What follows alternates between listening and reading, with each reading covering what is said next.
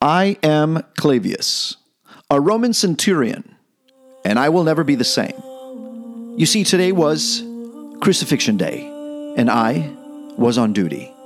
I will never forget it as long as I live. I crucified the one that people called the Christ, the man that called himself the Son of God. And you see, I've been in many battles and I've had to do many crucifixions. I've seen many men when they're going through the toughest times of their lives. And on those days, I can tell what kind of a person they truly are.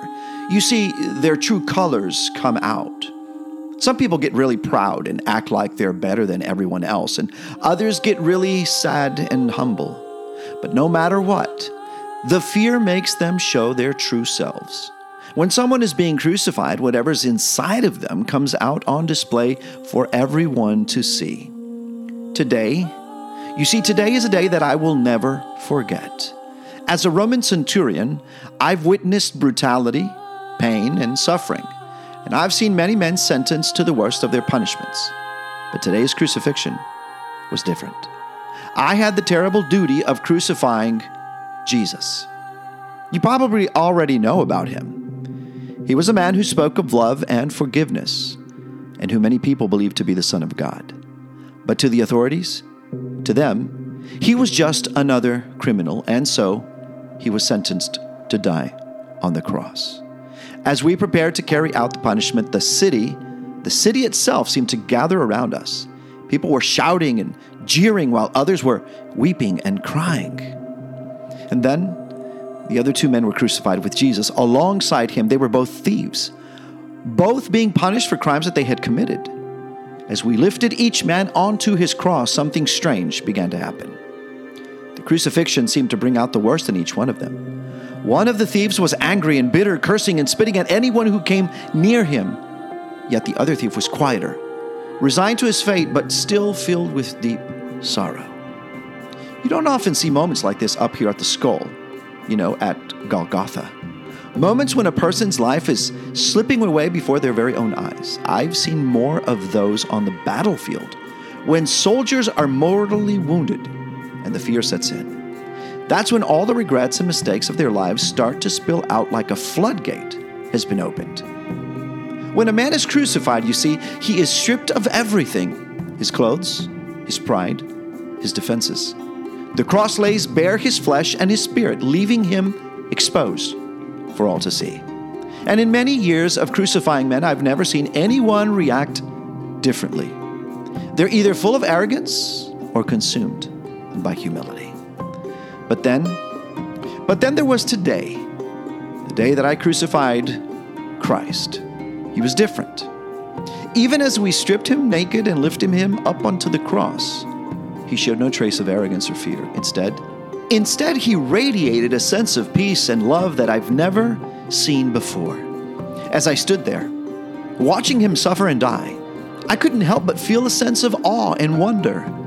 It was like the cross had no power over him. He was already free in both flesh and in the spirit. In that moment, I knew that everything was different. You see, the world would never be the same again, and neither would I. Just a week ago, I witnessed something incredible. The whole city was in a frenzy, throwing their cloaks and palm branches before him as he rode into Jerusalem on a donkey of all things. It was like he was the king of the Jews or something like that. But now everything has changed. Today I watched as Christ was condemned to death and hung on a cross. It was so strange, so unreal, so eerie. The sign that Pilate asked me to post above him read, "King of the Jews," just like the people had shouted a few days before. And yet, now those same people were an angry mob shouting for his death. Crucify him, they cried out in a furious frenzy. What's even more heartbreaking is that they valued him less than a murderer named Barabbas. Even Pilate, who always finds fault with everything, could see that there was no real reason to condemn this man. It just didn't make any sense. As I stood there, watching the crowd jeer and taunt him, I couldn't help but wonder, how could they have turned on him so quickly? How could they have gone from cheering him as a king to condemning him as a criminal? We never whip people when we are going to crucify them because we want them to be able to carry the cross up to the skull, up to Golgotha. I think that Pilate was trying to appease the people's rage and prevent a riot, so he ordered me to have Christ whipped with the cat of 9 tails. 39 times we whipped him for a total of 351 lashes. He was unrecognizable. He was unhuman-like. We stripped him and whipped him. The men overdid it. They spit and struck him. I should have stopped my men, but to my shame, I joined in and spat on him as well.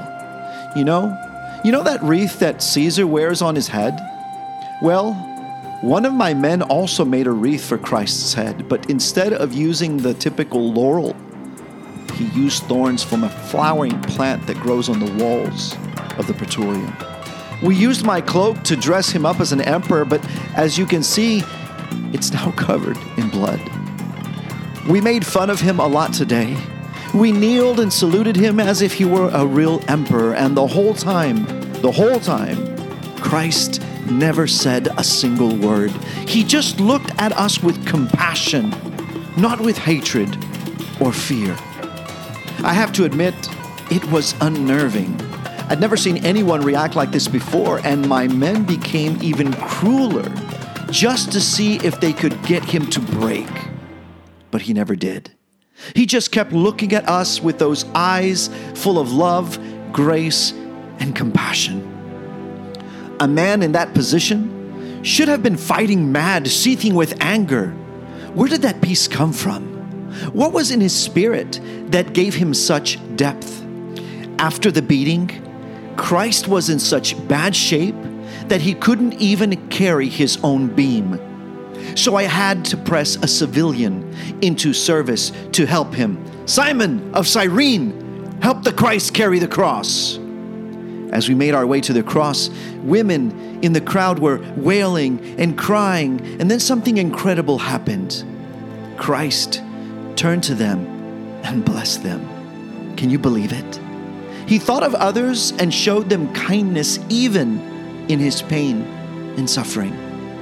I have to admit, at that moment, I thought, he must be crazy. I'd never seen anyone on their way to Golgotha stop to bless anyone, let alone a group of children and women. It was inconceivable. But as I looked at him, struggling under the weight of his own cross, I began to feel a sense of pity for him. Something about the way he carried himself with grace and dignity, even in the face of death. He was truly remarkable.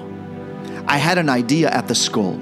Before we lifted him onto the cross, maybe I could make things a little easier for him by giving him some wine mixed with gall. You see, it's a bitter concoction that we often use on the battlefield to help ease the pain of a dying soldier. But when I offered it to him, he turned his head and refused to drink. I was taken aback by his refusal, but I didn't force him to drink it. In that moment, I couldn't help but wonder, what kind of man turns down even the slightest relief from such unbearable pain? Most men I've seen on the cross struggle and thrash about in unbearable pain, trying to escape their own agony. But he was unlike any other. Despite the searing pain of the spikes driven into his hands and his feet with an iron mallet, he remained still and patient, as if he made peace with his suffering. It was so strange. After we had finished the crucifixion of the 3 men, I stood there and watched Christ as he hung there dying. He had captured my curiosity. How could a man die like this and still have such peace? Around noon, some ominous clouds rolled in, making the already somber atmosphere even gloomier. For the next 3 hours, I watched as he hung there in the darkness, struggling for each breath. As someone who's become somewhat desensitized to death, In my line of work, I have to admit that this was starting to get to me. A large crowd gathered around us and watched my men gamble for Christ's robe. More people than usual were there to witness the crucifixion, including some important Jews.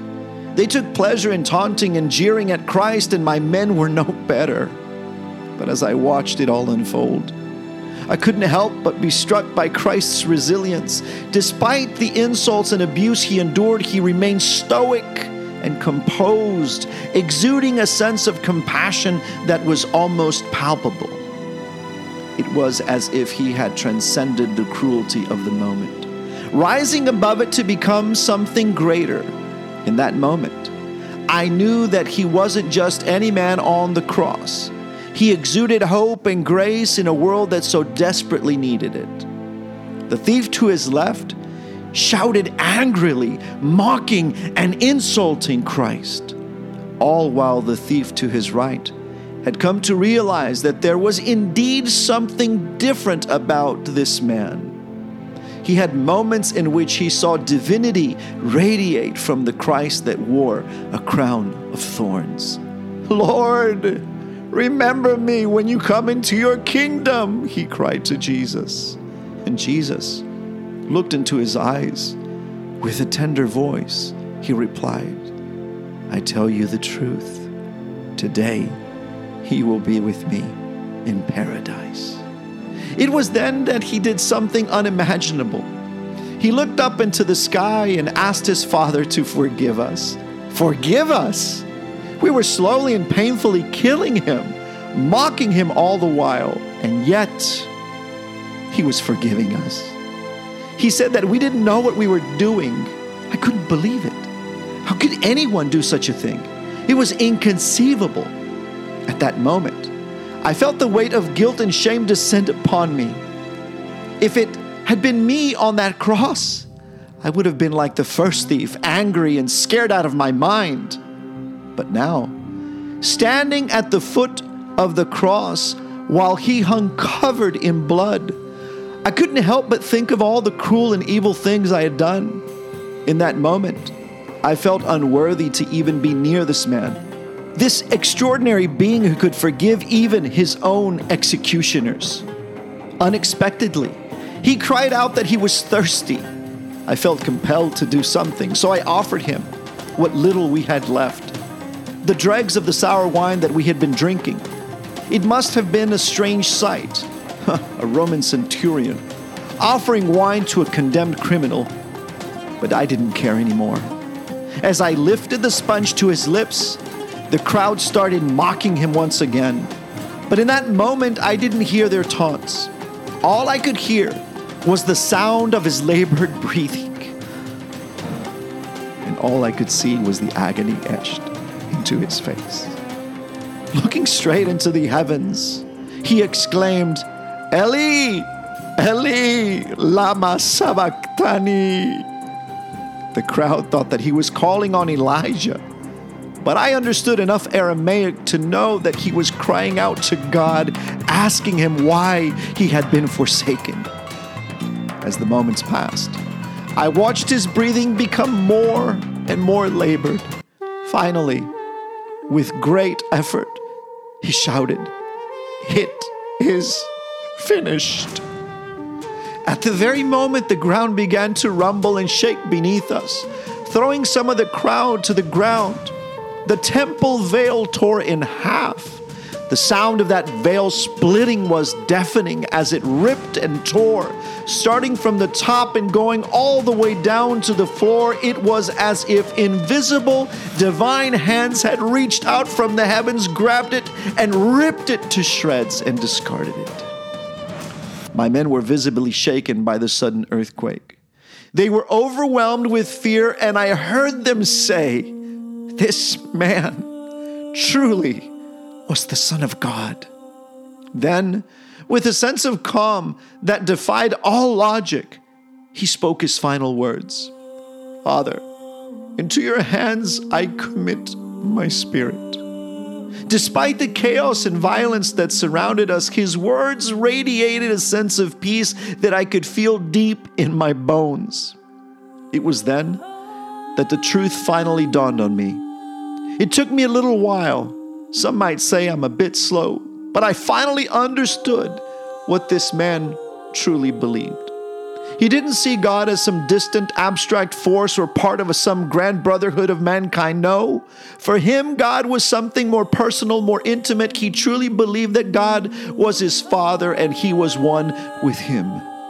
It was a startling realization, one that left me feeling both humbled and awestruck, despite the violence and chaos of the moment. I couldn't help but feel a sense of wonder and reverence for this man and his unwavering faith. As I watched, I saw him exhale his final breath and slip away into death. It was as if he had chosen that precise moment, as if he could have left his body at any time, but had been waiting for something to be completed. I couldn't help but wonder what that something was. Looking back, it's almost as if he needed to experience the full measure of suffering, to go through every last bit of agony and pain. It was no wonder he refused the painkiller. He needed to feel everything. And yet, despite his obvious agony, there was a sense of purpose in it all. I remembered something that he had said during the trial before Pilate earlier that morning. Something about being a king, but that his kingdom was not of this world. He said that his life's purpose was to show us the truth. And now, as I watched him die, I couldn't help but wonder what that truth was and what it would mean for all of us. That was the truth, the purpose of his life. To show us all the truth of his divine nature, and as I stood there in awe, I knew that I would never be the same again.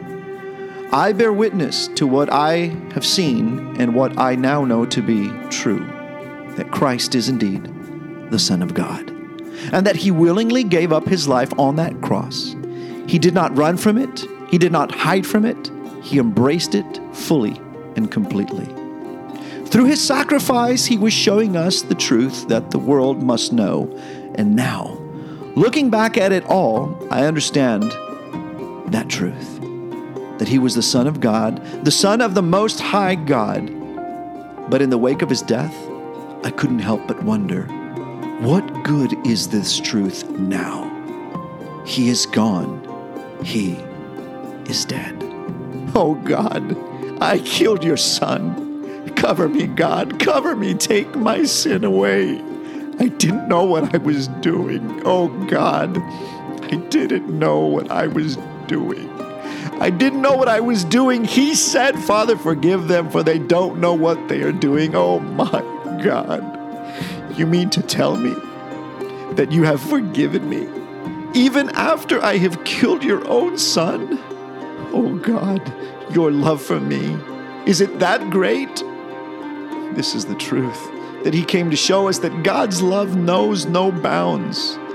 That he so loved us that he gave his one and only begotten Son, that whosoever believes in him would not perish but have eternal life. I am Clavius, a Roman centurion. I am the one who crucified the Son of God. And yet, because of God's incredible love and mercy, I am forgiven.